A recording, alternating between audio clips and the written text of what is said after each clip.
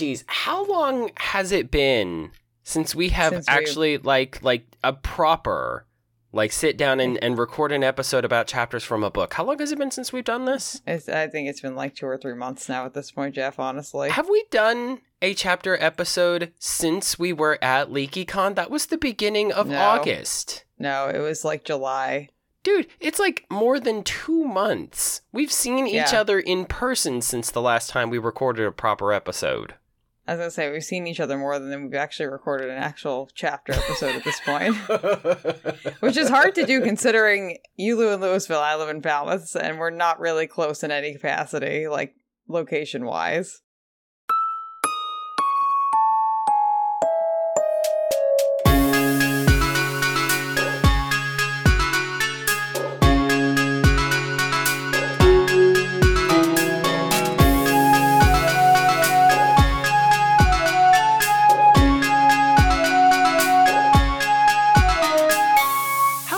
And welcome to Into the Fold, a show where two best friends share their love of Leigh Bardugo's Grishaverse chapter by chapter.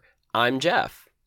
And I'm Juliana, and this week we are finally back, ready to talk about another set of chapters from Six of Crows, and we're talking about chapters 12 and 13. Welcome back, listeners, after quite a hiatus that was partially unplanned of our chapter readings. Man, you know what? We're back. I think we have to take responsibility for some of it because life, it gets in the way. We're adults with jobs and other stuff. Some of us have babies on the way, so that probably had something to do with it. We've traveled a lot. Yeah. Geez, when I look back on how many conventions I've been to this year, I astound myself with the amount of traveling that I have done this year. Because we saw each other live at LeakyCon. That episode is now thankfully posted. Since then, we also, we went to New England Wizard Fest. We did that. And then yes, we did. Between New England Wizard Fest and now, I went to Cincinnati with the I Know How She Made Cafe that my wife and I work with, and we did our show at Cincinnati Comic Expo. It went very, very well. It was nice. Cincinnati is not as far away from Louisville as I thought it was. Oh, you know what else we got to do while we were there? Something I never done before. What? I went to the Dent Schoolhouse. Have you ever heard of that? No, what is that? It's a haunted house. I went to my first haunted house and I learned something about myself. I just needed, it's like so many other things that I've done in the past couple of years. I just needed to do it the first time. And now that I've done it once, I want to do all of them because we went to the Dent Schoolhouse because they had no evening programming for Cincinnati Comic Expo. And apparently the Dent Schoolhouse is ranked by a lot of people as one of the top haunted attractions in the country. And I can see why, because it was terrifying the whole way through, but it was so fun. Because have you ever been in a haunted house before? Yeah, and I never want to go back in one ever again. Oh, you didn't like it? Oh, no, I do not like them at all. I've been in 2, and they scared the living heebie-jeebies out of me, and I care never to ever go in a haunted house ever again. Please thank you. Don't make me do it. See, I figured out something just to, give a little background information on Jeff here. When I was a kid, like when I was, I don't know how old, I couldn't have been like older than 7 or 8 when this happened, but my dad tried to take us to a haunted woods and I just for no reason started freaking out right when we were about to go in and I couldn't do it. And so we waited by the exit for them to pick us up and take us back to the parking lot. And my dad was upset because he spent money on the tickets that went to waste. My older brother was mad at me because I was the reason he didn't get to go. And my younger brother was making fun of me because he was the youngest. So any excuse, we took shots at each other, but for some reason, especially like I was the next one up on the totem pole. So any shots he could take at me, he did it. And I can't blame him. We were kids. But I kind of realized while we were in line waiting for Dent Schoolhouse that this was me working through a thing that had happened. And once I worked through it, I realized these things are not only not as bad as I thought they were back then, they're actually fun. It's like role playing because they're in there acting the part of the people who are in the haunted house doing their thing, and you go through and you're the people who are supposed to be scared. So even if it's just startling, like jump scares, it's fun to act like you're just completely balls out terrified, because then they're doing their job, you're doing their part. It's fun for everybody. See, I would love to be someone who works in a haunted house. I don't want to be walking through the haunted house. Like, I'm fine being the person who, like, jumps out and screams at people. Like, Juliana loves to yell at people. And we've reinforced that over the weekend with me announcing the Cape Cod Marathon. I love to scream at people. But I can totally see you being the person, like an actor in a haunted house. I can totally see you doing that, like coming up, like, because you love doing characters, you love dressing up, and I know you love people. So if you could just like hang out in your spot, maybe come out from around the corner and just startle people, like I could see you having a lot of fun with that. Yeah, I'd love to scare the living shit out of people. I just don't want other people to scare the living shit out of me, please and thank you. And honestly, that's fair, because I've learned it's Halloween season, so I think it's appropriate for us to talk about this a little bit. I've learned that one of the things about haunted attractions is people always check to see whether or not the actors are allowed to touch you, which is very considerate, for them to look into that, and for the haunted houses to be mindful of that, especially post-COVID. I went to one the other night that's local called American Horrorplex. It's actually run by some friends of mine, and they're part of an organization called Haunters Against Hate, which is a network of haunted attractions that, stand in solidarity with the LGBTQIA plus community. Obviously, I'm very, very all about that.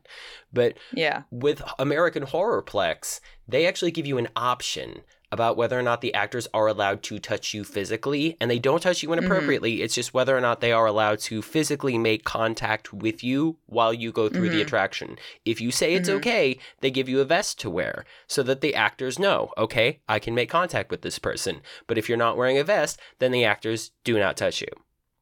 Yeah, I know there are haunted houses around here like that too, where you could like pay a little bit extra money and they'll like kind of interact with you via touching a little bit more, which is, I think, is a good thing to make that differentiation too, because like some people just don't want to be touched, and that's completely valid and fair and within your rights as a human being to make that known. So I think that's a good thing. Now, you said you did the Cape Cod Marathon again. You did the announcing for that? Yes, I'm training for New York City Marathon currently. I also, listeners, hit me up if you know anything about Tokyo, because I just got an entry into the Tokyo Marathon. I loved when you sent me that. First of all, I am so proud of you for going for the Tokyo Marathon, because I don't know anything about it compared to other marathons, but the fact that you're going for yet another marathon and that you're willing to travel internationally to do this is so admirable. So I'm so proud of you for that. But I love that my response to you sending me that picture was, wait, like Tokyo, like in Japan? Like it could have possibly been anywhere else. Yeah, Tokyo as in Tokyo, Antarctica, very, very popular vacation spot. Yeah, no, you know what? I just said I'm proud of you for traveling internationally, and I am, but don't go to Antarctica. Just please don't go to Antarctica. No. People should not go to Antarctica to run marathons. I just don't think that they should. No. I'll be going to Tokyo, Japan, which I could actually go to a real maid cafe, Jeff, like an authentic Japanese made cafe. Ooh, because I will be there in Tokyo. That would be insanely cool. Also, if you go to Tokyo for any reason, so I will be jealous of you. My wife will be incredibly jealous of you, because I have sworn that I will get us to Japan one day for some reason.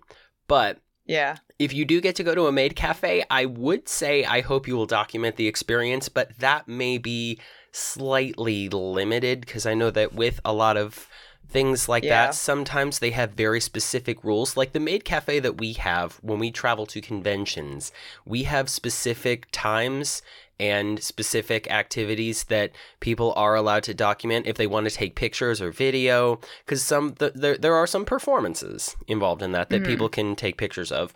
But for most of the time when you're in your session, we actually tell people they have to keep their phones hidden, just because the possibility that somebody might abuse that and try to take pictures of some of the maids or the butlers that work in the cafe that are inappropriate we have to make sure that everybody who works in our cafe is protected. So if they allow you to take any kind of picture or video, please do. Yeah, I've been doing a good amount of research over the last week as to things that I can do and can't do, but it looks like for the most part, if I do go to a maid cafe, that they're not allowed to take pictures in most of them, it seems like. So probably not any pictures from that. If I get to one, I won't. I'm also considering doing a live Mario Kart because you can rent out go-karts and on the street, and they dress you up, and you can do like live Mario Kart on the streets. Yeah, I want to do that. We might be doing that. I want to do that. I want to do it. I want to do that. Gosh. We'll see. There's a lot of things I want to do too, and a traditional like tea service and things like that. So there are a lot of things that I would like to partake in while I'm there.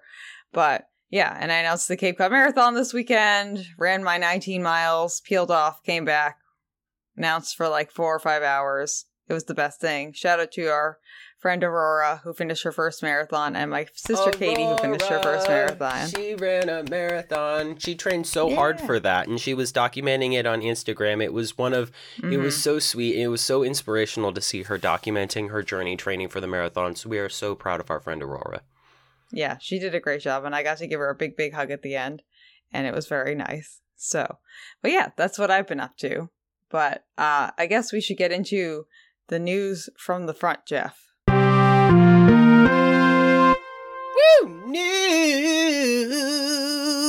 News. Could I do the first one? Because this was so exciting. Do we have more than one piece of news? I thought we only had... We've got like 3 things. I added 2 things.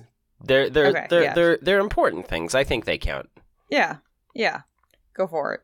Okay, so my Instagram started blowing up and I couldn't figure out why, because all these accounts I didn't recognize were liking a picture of mine. And usually that kind of thing freaks me out because it means that I'm getting spammed or I'm getting trolled or just something. But when I checked the picture that they were liking, it was a picture of Juliana and I in our keftas from Spinner's Court when we were at LeakyCon doing our live panel. And I said, wait a minute.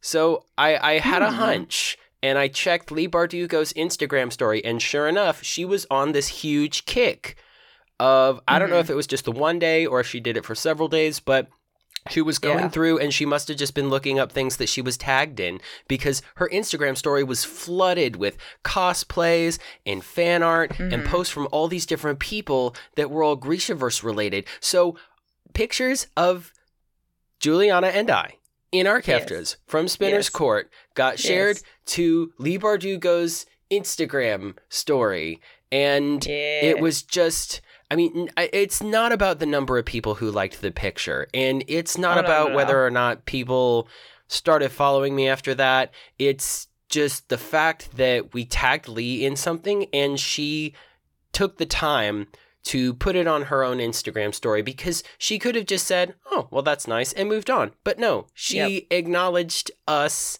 as fans by putting us in her Instagram story. And it just, honestly, I think it might have been better than the story that I've told about how I got reposted by her on Twitter with my Dregs tattoo, although that's a wonderful memory when that happened. But just because now, I mean, she's seen us. She's seen what we look like. And I like to think, since we also tagged our podcast, that she maybe flagged that for later and said, Yeah. Maybe she heard about us from one of our other episodes where we had Ante on. Maybe Ante was like, hey, you should listen to my episode where I was on Into the Fold. And she was like, oh boy, okay, maybe I will. You know, I didn't think of that, but the episode with Ante has gone live between when we took that picture and when she reposted it, so maybe Ante did tell her. You never know. But it was a big moment in podcasting and Jeff and I's history where Leigh Bardugo actively knows that we exist. So that is a step in the right direction. We love to see it. We love to hear it. We love to be a part of it, you know? Yeah. And even if that's it, even if I'm still manifesting that we will get to meet her face to face, possibly have her on the show for an interview would be lovely. But even if those things did not happen, just that moment of her briefly acknowledging and showing us appreciation by putting us in her Instagram story, just I'm very grateful for that. Yeah, me too. That was definitely a really cool thing to happen to us.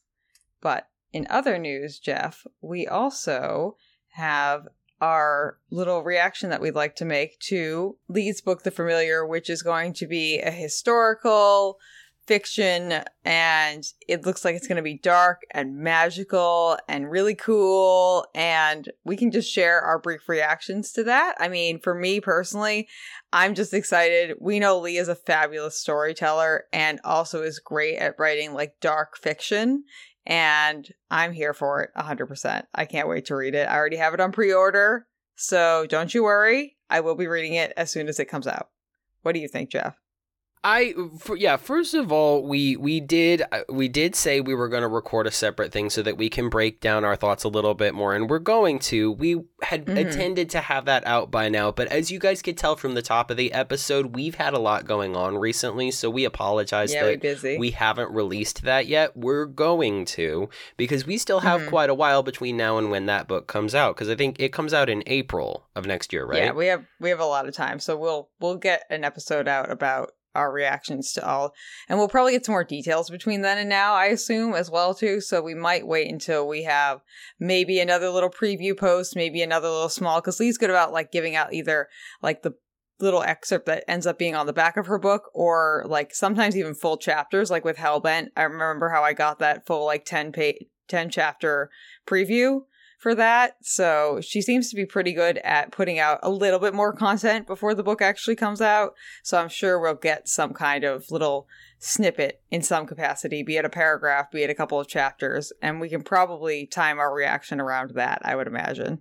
To kind of give at least some reaction to first the news that we're getting a new book is fantastic. The fact that it's romantic and it's based on something that happened in history, but it's not just a retelling of history. I love when people do that. I love when people do, I believe it's called a counterfactual.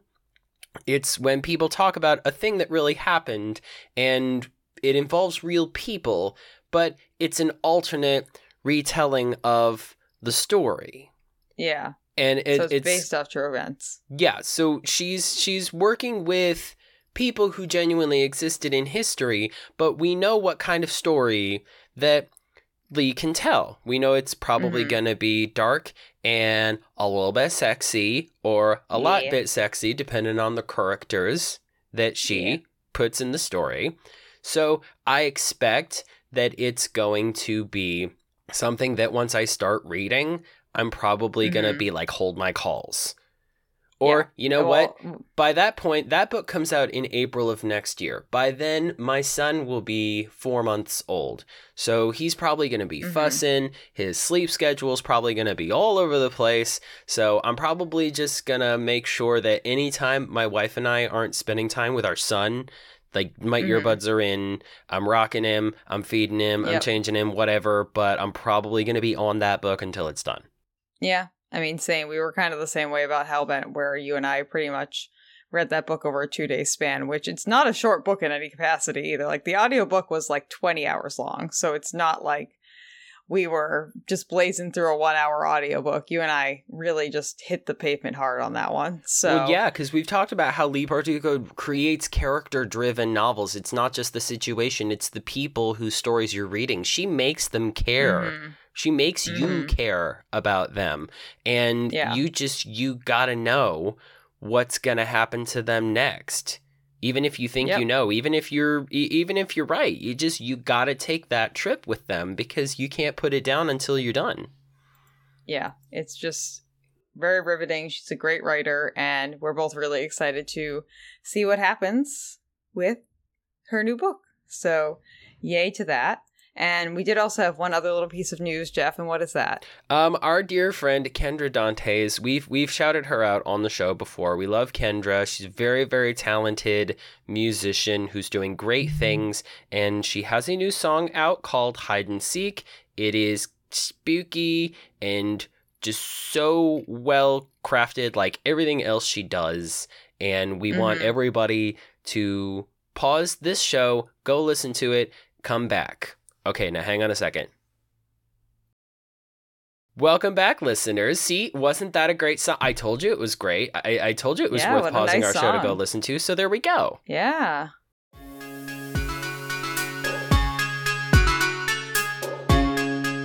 When last we left our heroes, things were just really starting to blow up. So now it's interesting that this is the part where we start getting backstories, because things are still kind of blowing up. We're transitioning into the end of the blowing up phase of the beginning of the mission, and now we're at the point where people are getting stabbed. And they may or may not be about to die. So this is probably a good time for us to say, hey, you know what? We should probably find out how we got here. Because just in case we don't make it all the way to the job, it's important for everybody to have their backstory.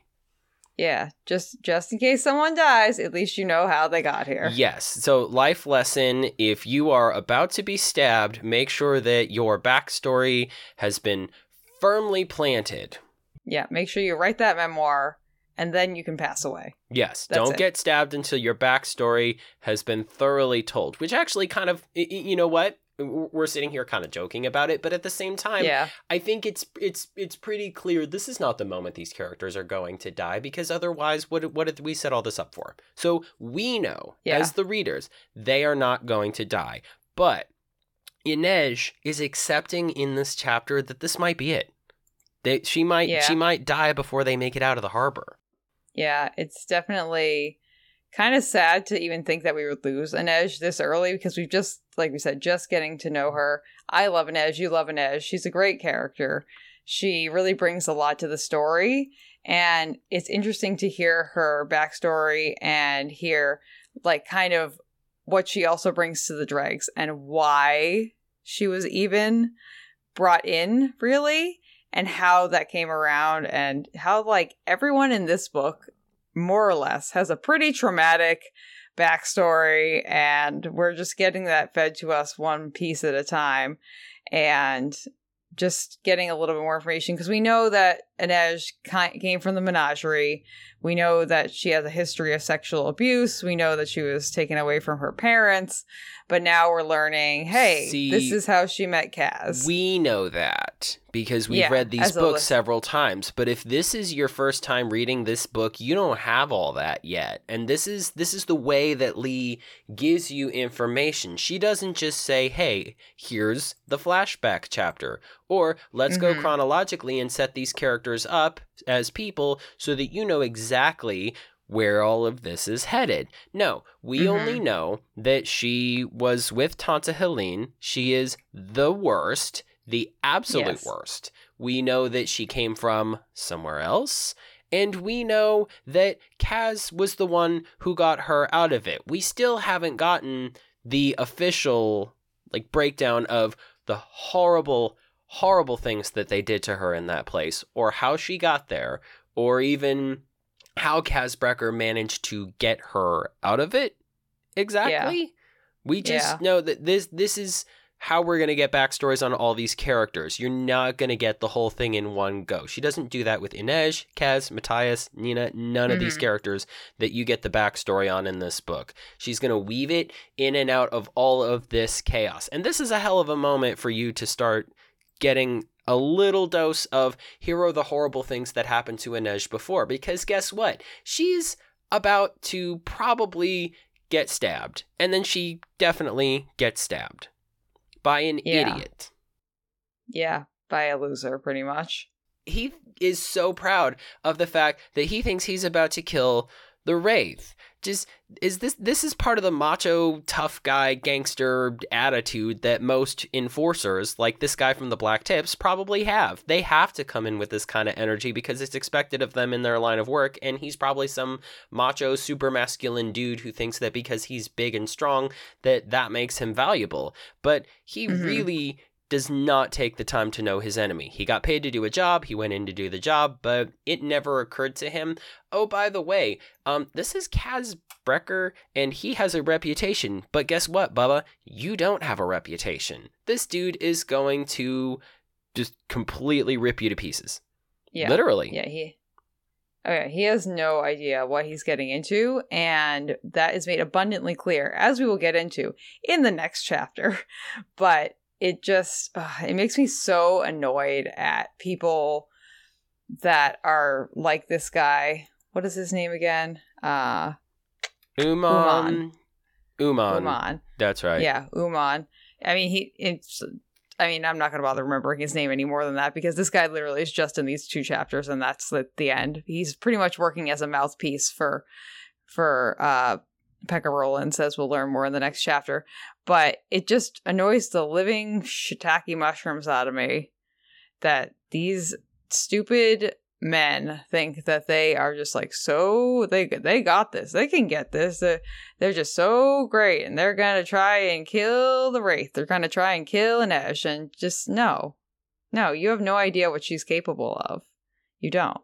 And don't do that, because now you're just screwing yourself over, because they have no idea what Inej means to Kaz Brekker, because Kaz also is, as we know, keeping his cards close to his chest, more or less. Inej doesn't know what she means to Kaz Brekker. Yeah, he keeps his cards real close to his chest, like literally, like to the point where he has probably super glued them to his chest, so you cannot read them unless you rip them off. No, you know what? He probably melted wax onto them and now they're fused into his chest, because that way, because glue is not painful. Everything he does to remind himself of anything is painful. Yep. His memories are painful. His leg is painful. Everything he does is pain, because he has to force himself physically and emotionally to feel pain in order to stay motivated, because that's what he means when he says he was born and bred in the barrel, because everything he has been through since he set foot in the barrel has been pain. Yeah. And he wants to just keep reminding himself, and almost like humbling himself in a weird way, that he is a human and he has to work for what he has. And I don't know, it's just an odd thing, and kind of just puts Kaz in would it be masochist? Someone who's like masochistic behavior. Yeah, no, definitely. Yeah. See, masochism is, when you inflict pain on yourself, which it's probably debatable whether he does that to himself, because Kaz's attitude, and here, they're in the middle of this huge fight. They just almost got blown up. They're barely making it out of the harbor, and in the next chapter, he's going to find out some very, very troubling information, and yet he's still super quippy, super clever, because Inej thinks she's about to die, and he says, I'll do my best to make other arrangements for you. See, he's still, even with the one person on this earth that he actually feels anything like love for, he's trying to make sure that she knows this isn't it. Nothing is changing. It's business as usual. Everything is not fine, but as fine as it ever gets. Yeah. Yeah, and he's just Kaz Brekker, and every word that this man says just has so much weight to it and is so calculated, and every move that he makes is so calculated. Again, we'll talk about this more in the next chapter. But yeah, it is very, very stupid of Uman to come after Inej from our perspective, knowing how much Kaz cares about her at a baseline. And the dichotomy of these two characters, because with Kaz, even in the moments where we're inside his head and he's narrating the chapter, it's pretty clear he makes no qualms about killing people he has to kill. And there is no mention of him feeling bad about having to kill people, because he's born and bred in the barrel. He's accepted that life is war, life is pain, life is death. You have to kill people in order to survive and get business done. So he doesn't go out seeking to kill people, but he's obviously accepted that this is, part of how the world works. Whereas with Inej, we're just now starting to get her backstory, but even before that, it's pretty clear if she has to kill somebody, she'll kill somebody. But unlike Kaz, she feels bad about it. She prays for forgiveness. She doesn't want to kill, but she does. Yeah, she's definitely going through much more of a moral turmoil than Kaz is around being violent, killing people. And like you said, she'll do it if she has to, but she's also the person who kills someone and then prays for them. Yeah. Right afterwards. And the bravery that it takes, because again, these are teenagers, most of them. Yeah. They're just getting into legally adulthood. I don't know where their line is on that. Being Harry Potter fans, we know that they come of age at 17. Most people, I think, still consider 18 to be adult age, even though here in the United States, a lot of things that used to be 18 and up have now become 21 and up. So some people are debating exactly what constitutes an adult person. But even so, This would be a lot for anybody to handle, let alone people who are so young. And just the way that Inej and Kaz and all of these characters, they have to grow up so quickly. And it's all for some of them, it's been different reasons. It's been responsibility, or it's been survival, or it's just been out of pure spite in Kaz's case. Yeah. Well, and I think a lot of them, it is mostly based, largely based on just survival. Because as we already have learned, living day to day in the barrel isn't easy. No, it isn't. Your life is constantly on the line, whether you like it or not. So I think a lot of it comes from a necessity to just stay alive to the next day. And yeah, it definitely is interesting to hear the different characters' perspectives on why they stay alive each day and how they make do. And just, again, in this chapter, how Inej and Kaz came to meet and what their kind of odd relationship is right now. That's kind of transactional, but also kind of not. But also Kaz is kind of trying to keep it on the transactional side, even though he doesn't really want it to be on the transactional side of things. He's trying to keep it business as usual, oh, I freed you and I paid your debt and stuff like that. So you're with me, but I want you around because I secretly love you, but business, money, stuff, that kind of thing. The thing that stands out in this chapter when thinking about how much bravery it takes to do all of this is that the fact that Inej even took the risk of telling Kaz, I can help you, while she was still at the menagerie. That's part of, us flashing back to that moment with her being at the menagerie, is knowing who Kaz is and how he does some of the things that he does, just based on the rumor mill that's constantly churning around him. The fact that she it was risky for her to offer help to anyone to try to get out from underneath Tanta Helene. Yeah, it definitely is a pretty big risk for her to even just, like you said, reach out to anyone to just say, hey, I need help. Help me out here. I'm trapped. This is bad. I mean, it is very, if she's going to do it, she did it in the right way, because she at least knows better, even in that scenario, than to try to appeal to his better nature. She doesn't try to seduce him, because she is observant enough that she knows that's not going to work with this guy. This guy deals in information, and it's the only reason he comes here, because he never accepts favors or company from any of the girls who work here. Nobody knows what his deal is in terms of what turns him on, because that doesn't seem to be a thing with him either. But he does deal in information, and she's good at getting it. Yes, she's very good at obtaining information, which is what makes her super useful and super appealing to have on his side to Kaz. And that's what she means by she can help, is that she can retrieve the information that Kaz has a need for.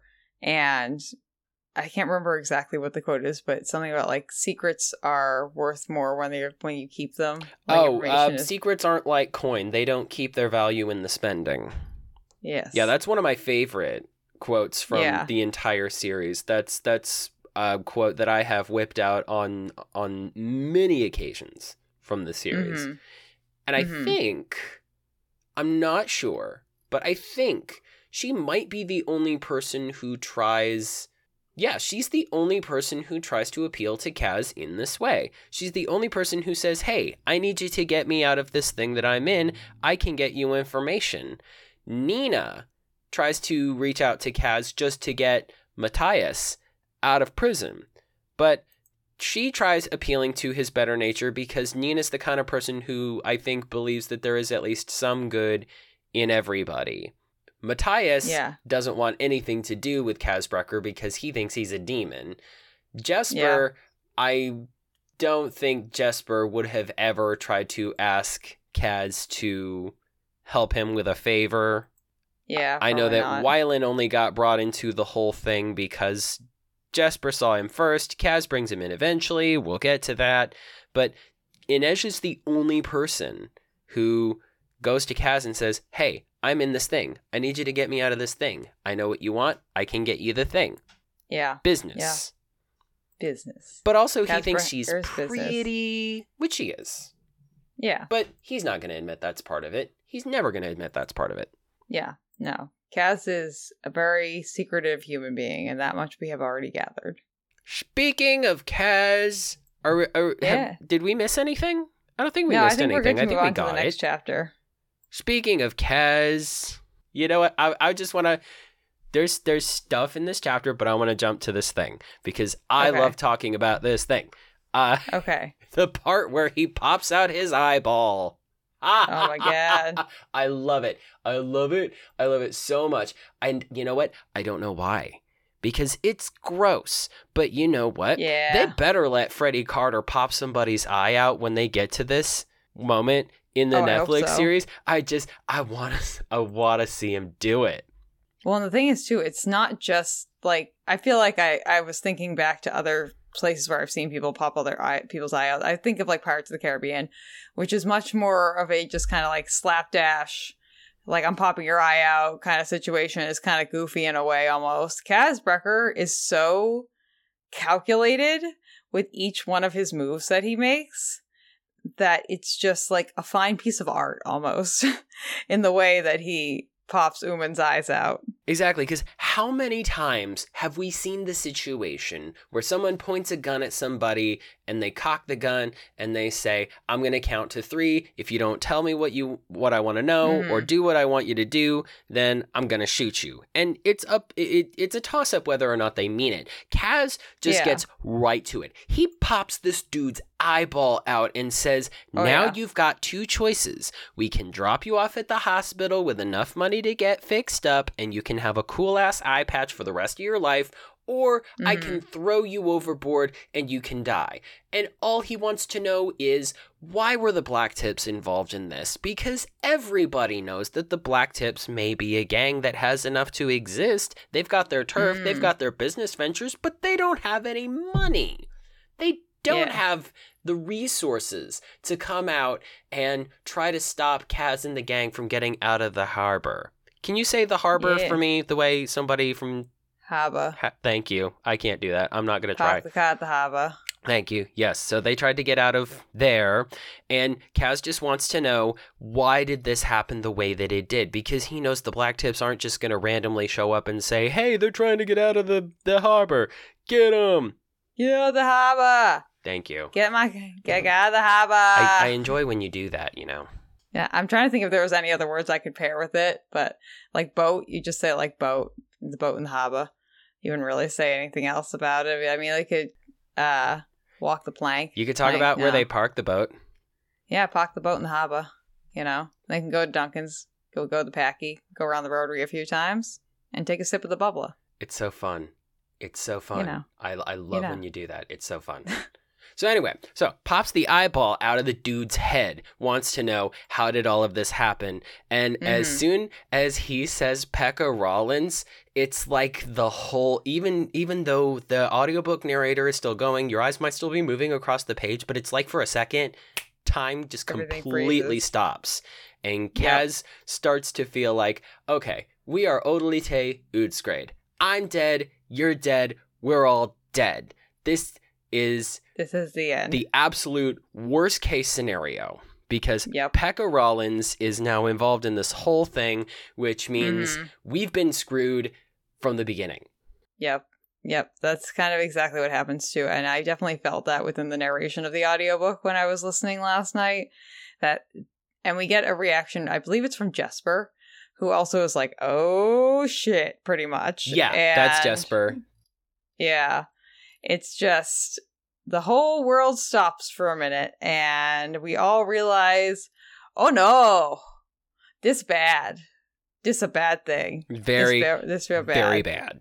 Because Pekka Rollins, this is yet another story that we get woven all throughout the book, is Cas Brekker's journey through enemy. Getting completely taken advantage of by Cas Brekker, not by Cas Brekker, sorry, by Pekka Rollins, and just basing his whole identity around the thirst for vengeance against this guy. Because he doesn't just want to kill him. That's not going to satisfy him.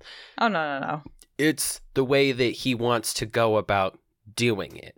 Yeah, he wants to make sure that Pekka Rollins suffered in the way that he has suffered because of Geordi, and which we don't really know too much about at this point, but we know, Kaz mentions this in this chapter, that's part of the equation.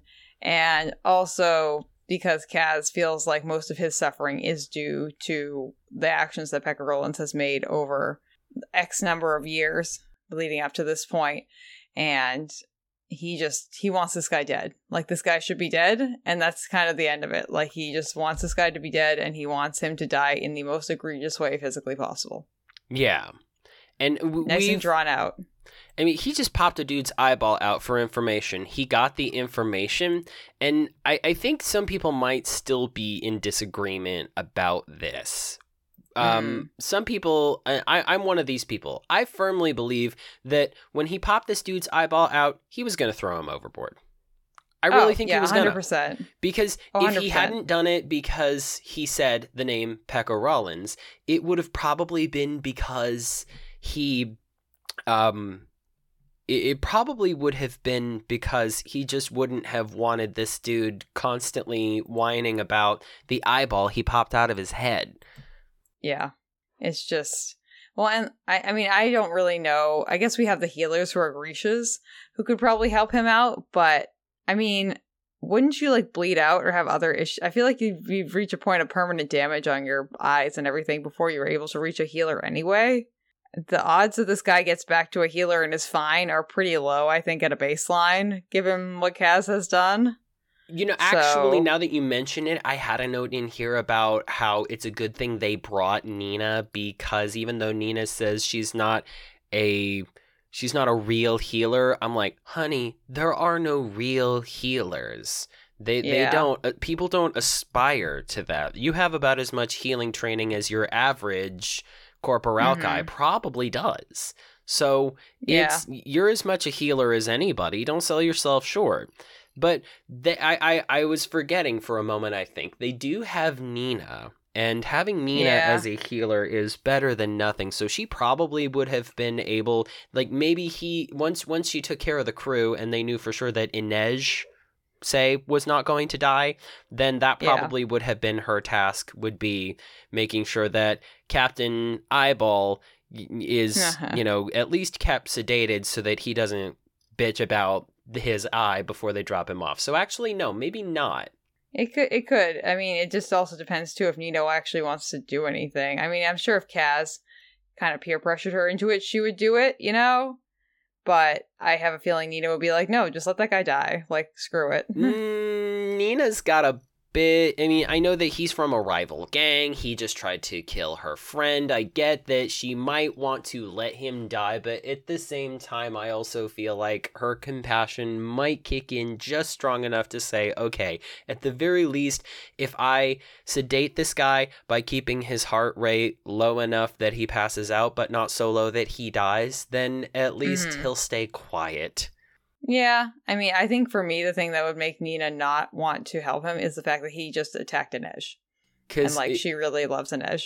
If we're ranking, like, you know what, we should probably at some point, this would be a fun activity for us to do. We should rank the likelihood that you will die at the hands of a certain character. Like, ooh, okay. Kaz Brekker would probably be close to the top of the list because he has the least hangups about somebody dying. Killing people. Yeah, he has most firmly accepted. Yeah, he knows he's who he wants to kill, and that's fine. He's chill with it. Yeah, he probably has the most bodies to his name. Inej will only kill if it's necessary, and she'll feel bad about it. Nina is a soldier, so she understands that, you know, you're a soldier, you go to war. Sometimes war involves death, and it may not be your favorite part of the job, but it's a part of it. Matthias... this is why in the next book I was so excited about getting his backstory, because I wanted to know. I know that he's Druskella. I know that he has been trained. His killing has been kind of specific, I feel like.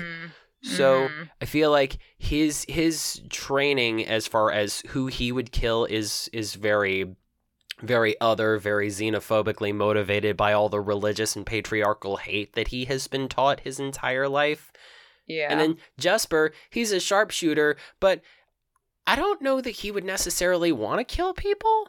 He just, you know, he shoots to get the job done. It's more, I think, about being flashy and impressive than causing actual death or destruction. Yeah, I can agree with you about Jesper on that one. He's more or less just in the camp of, like, one, like, protecting his friends and the other people in the dregs, and two, making sure he lives, and three, looking good doing it. Exactly. Always worried about looking good doing it. Yes. And then at the very bottom of the list of people who are likely to kill you, you have my precious baby puppy boy, Wylan, who wouldn't hurt anybody because he's just the sweetest kid.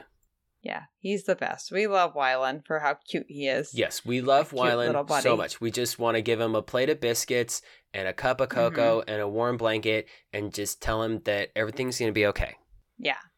Yeah. I love, and Wylan being present in this gang, I feel so bad for him for all of the things that he is enduring, but at the same time, I love that he's here, because it would be so, I have, especially now that I'm about to be a parent, I have this nurturing side to me, and it would probably get kind of lost in this group of people if we didn't have our precious baby puppy boy Wylan here to constantly make us go, "Aw."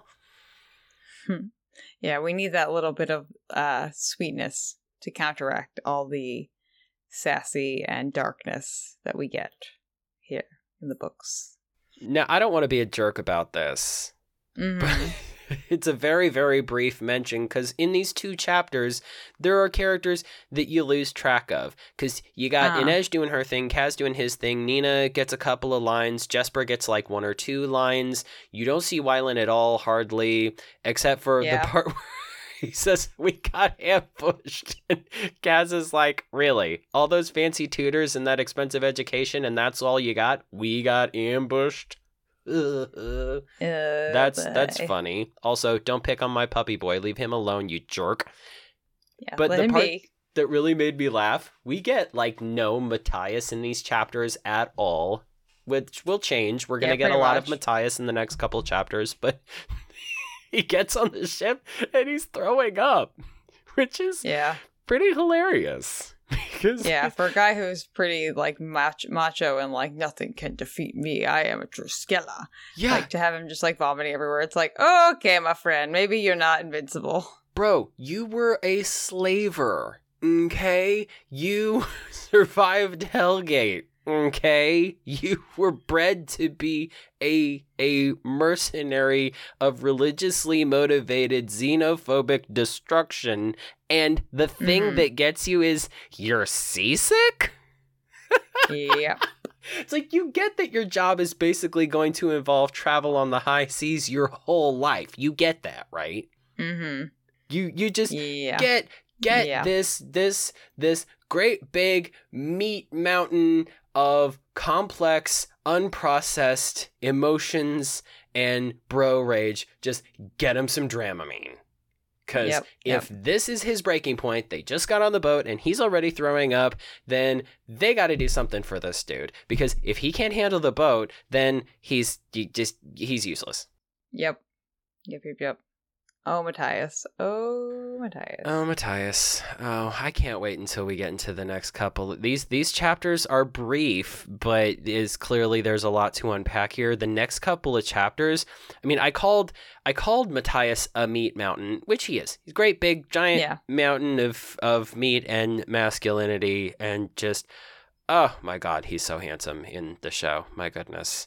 But yeah, he's a handsome dude. These next couple of chapters are going to be full of substance.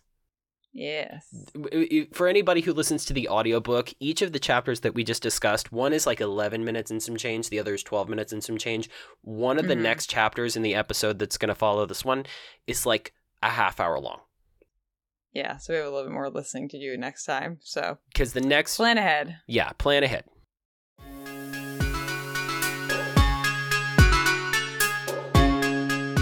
So, since we haven't been back doing our usual thing for a while, I thought it would be good if we did one of our classic games that we've always done on the show. But then I had another idea, because on my YouTube feed, I don't know why, but it's been trying to get me to watch a lot of those BuzzFeed auto-generated interviews. You've seen those, right? Mm-hmm. So if anybody hasn't seen them, they'll have a celebrity who's being interviewed, like, say, Dan Radcliffe, and they'll hand him a board with questions that have been auto-generated with a search engine that all start the same way. Like, does Daniel Radcliffe? And then he'll peel them off one at a time and he'll answer them. And they might be, usual things like, does Daniel Radcliffe have a wife? Does Daniel Radcliffe live in America? Or it might be fun things like, does Daniel Radcliffe ever get to use his natural accent in a film? That kind of thing.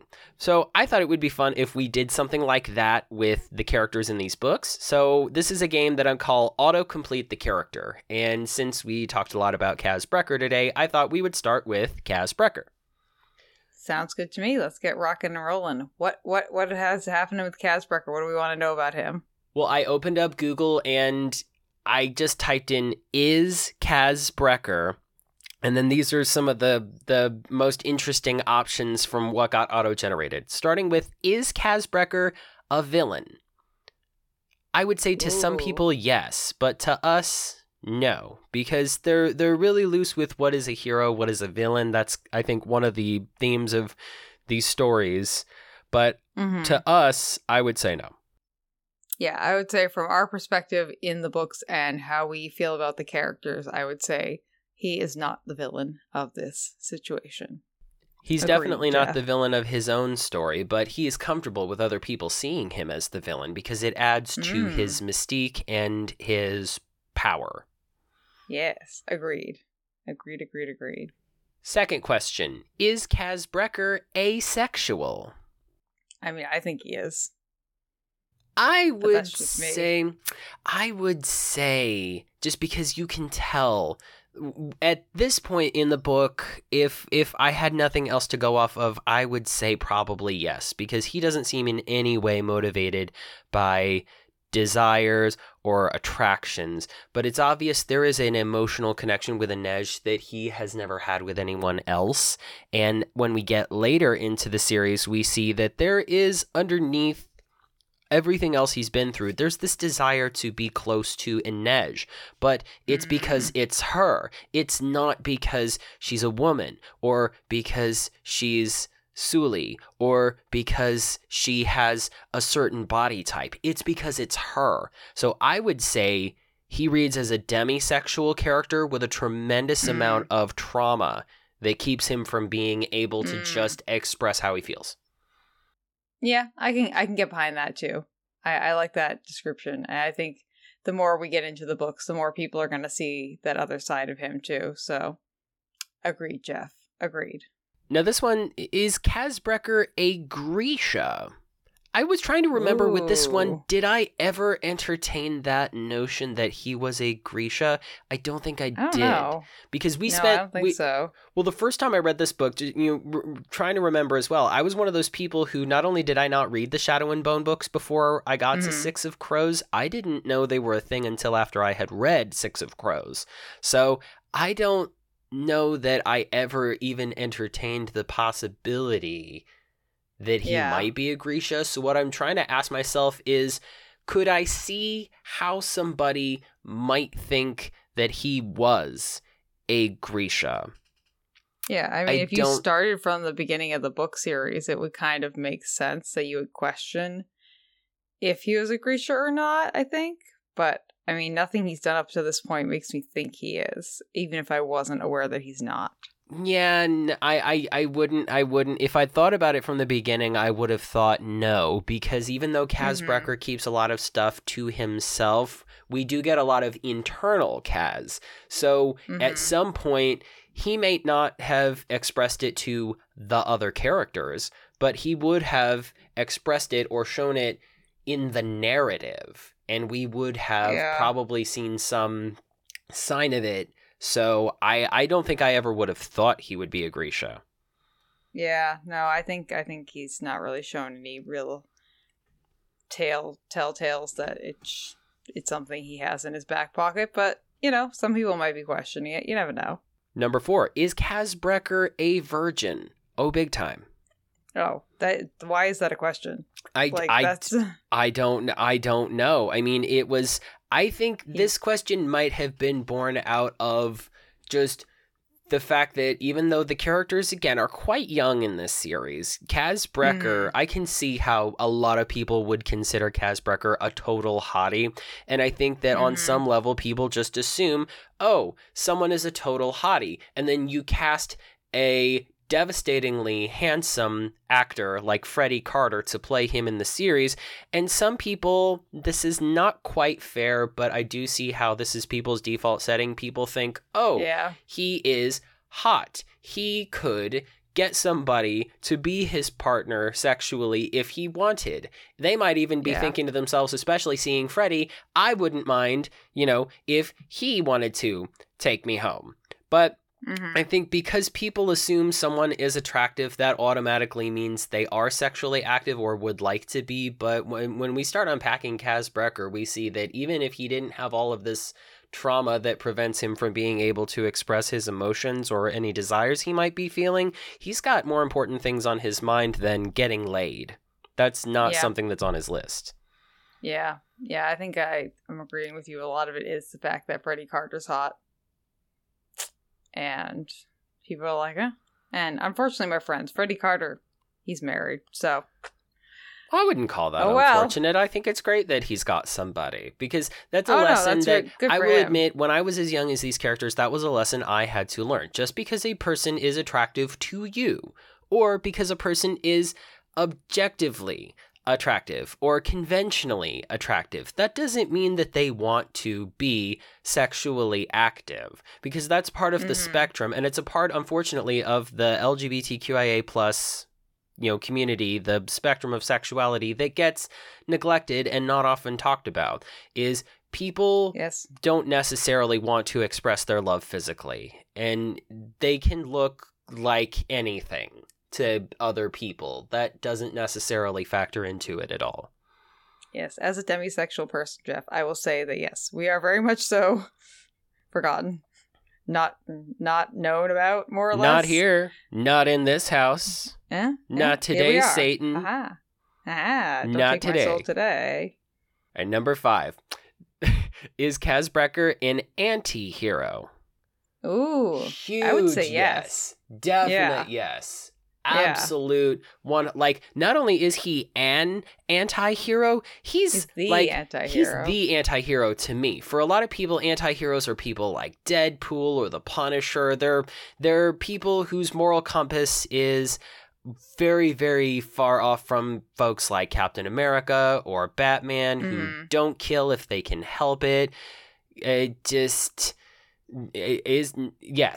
is the anti-hero to me, because he's out there, he's doing dirt, he's doing crime, he is wiping human lives off the face of the planet. But is he wiping objectively good human lives off the planet?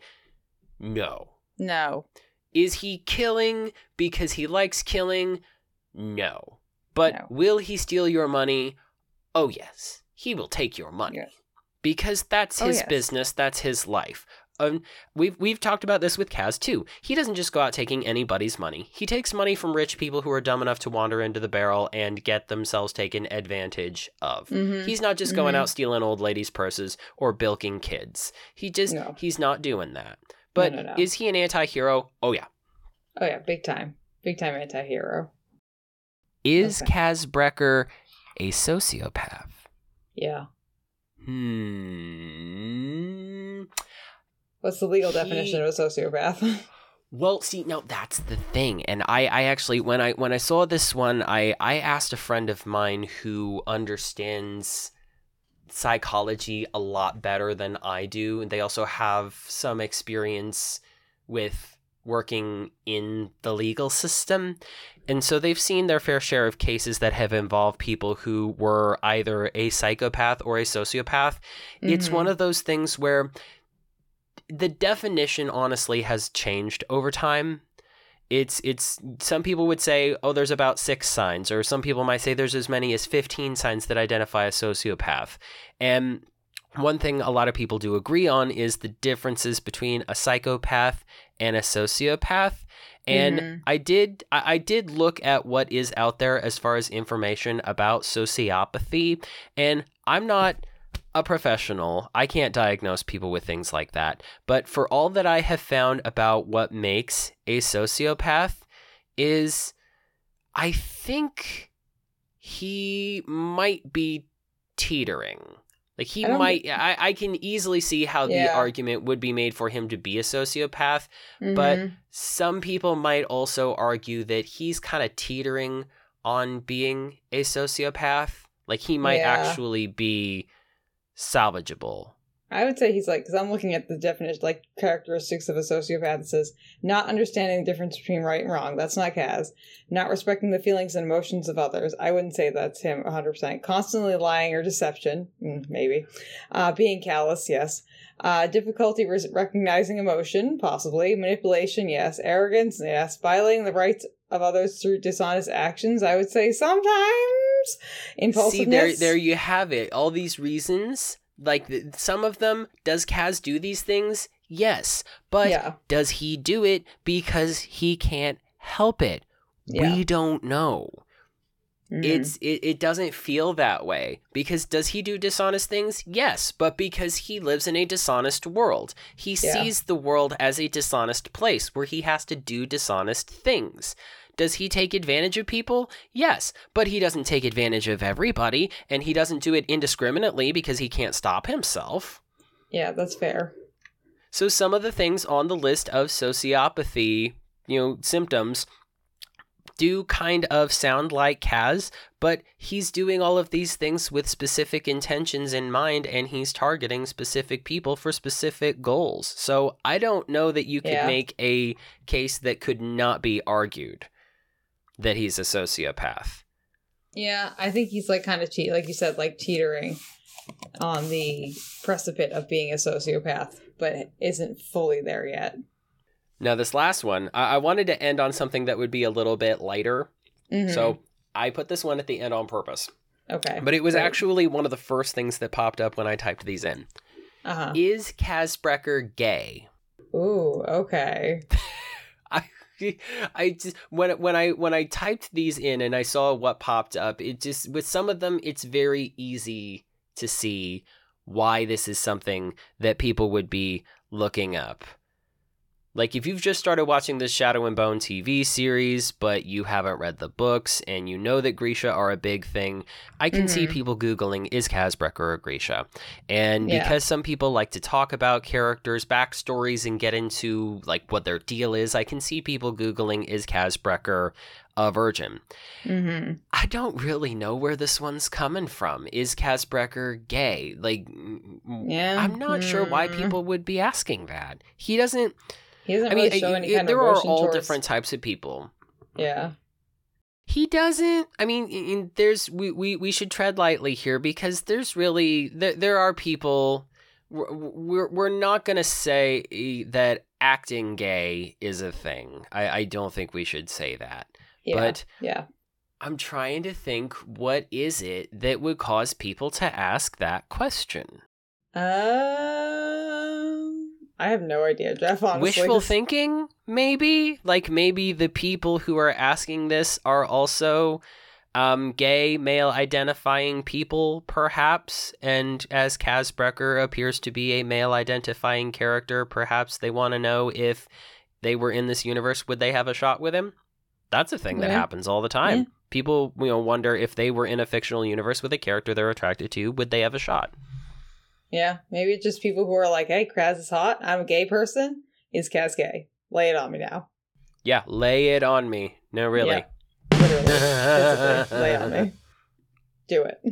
But, I mean, that one we could answer easily. No, Kazbrekker is not gay. If you want to, do a fan fiction, like, alternate version of a character where he is gay, then that's fine. Go ahead and write it.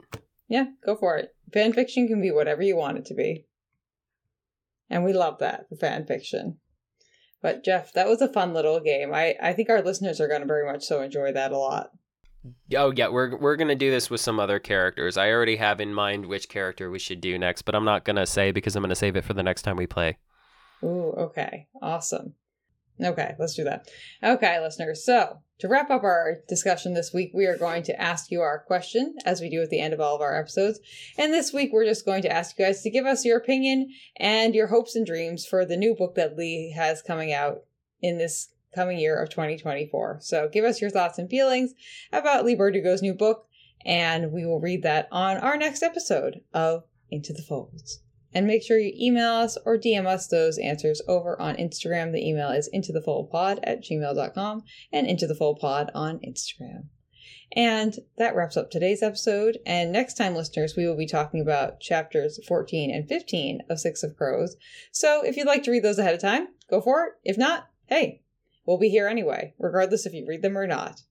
And if you'd like to get in contact with us here on Into the Fold, you can listen to us on all platforms where pods are cast, and you can also find us over on YouTube at Into the Fold Podcast. And once again, our Instagram is at Into the Fold Pod, where you can see fabulous pictures of us in our keftas that have also been seen by Leigh Bardugo. We can boast that now. So check out our Instagram, join our community, and talk to us. We would love to get to know you. Yes, and all of your longer form answers can go to our email or any other questions, qualms, or queries you might have. That is intothefoldpod@gmail.com. And don't forget to check out our Etsy shop, which is the Grisha Trading Post over on Etsy, where you can get your own custom kefta art and some of the goodies that have our logo on them, including, which I need to update the picture for, new updated stickers that have the Six of Crows logo on them instead of the stag. So that we have a new sticker, friends, that has a crow instead of a stag on it, because I got us new stickers and we got to stay up to date. So if you'd like one of those, head on over to our Etsy shop and you can purchase one for I think like $1 or $2. They're really not expensive in any capacity. So head on over there and hopefully we'll see some of those stickers out in the wild. While you are out in the wild, if you could leave us a rating and review on Apple Podcasts, Spotify, or wherever you listen, we would love to share it here on the show. And as always, if you are listening to us on one of the less conventional or popular streaming platforms for podcasts, please let us know. You can always email us if you have anything you want to tell us about the podcast. We would love to hear it. Yes, and don't forget the best way that podcasts are spread is by word of mouth. So if you have someone you know who loves the Grishaverse or would like to get involved with it, telling them about this podcast really helps our show grow, and we appreciate you very much for doing so if you have already. But until next time, no mourners. No funerals. Especially not if you've had your eyeball popped out of your head. Your funeral is you're getting thrown over the side of the boat. That's it. Bye. Bye.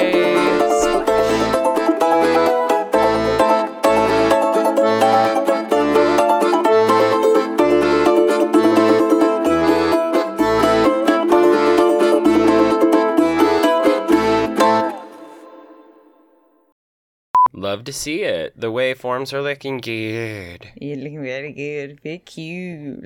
Very cute. Very cute. We like our waveforms because they make us feel very cute. Cute. By the way, for all the times you make fun of how terrible my Boston accent is, which it's very It's bad. It is not good. But thank you bad. for mispronouncing Louisville. Louisville? Is Uh-huh. that Louisville? Uh-huh. Louisville. Hey, at least you don't have to do an Louisville. accent people make fun of in order to say it. Yeah. Okay, hang on. I might have to warm up for this because it's I did not sleep long before this. That's fair.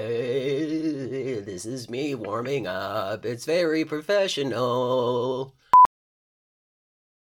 Obviously, are not supposed to see him that way. Did I just I lose think Jeff? because he Jeff, you has there? reasons that are understandable to do all the things that he does. I don't know. What is it doing?